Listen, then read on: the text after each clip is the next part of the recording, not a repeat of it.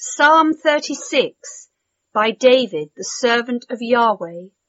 An oracle is within my heart about the disobedience of the wicked.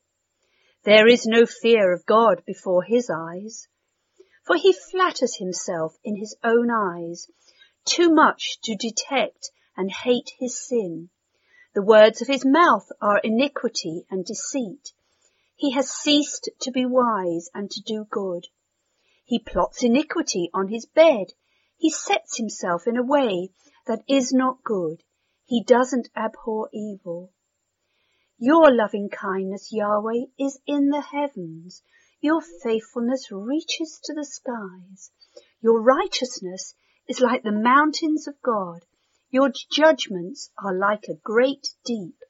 Yahweh, you preserve man and animal. How precious is your loving kindness, God. The children of men take refuge under the shadow of your wings.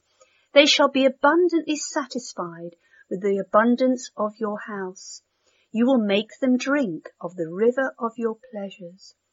For with you is the spring of life. In your light shall we see light. Oh, continue your loving kindness to those who know you, your righteousness to the upright in heart. Don't let the foot of pride come against me. Don't let the hand of the wicked drive me away. There the workers of iniquity are fallen. They are thrust down and shall not be able to rise.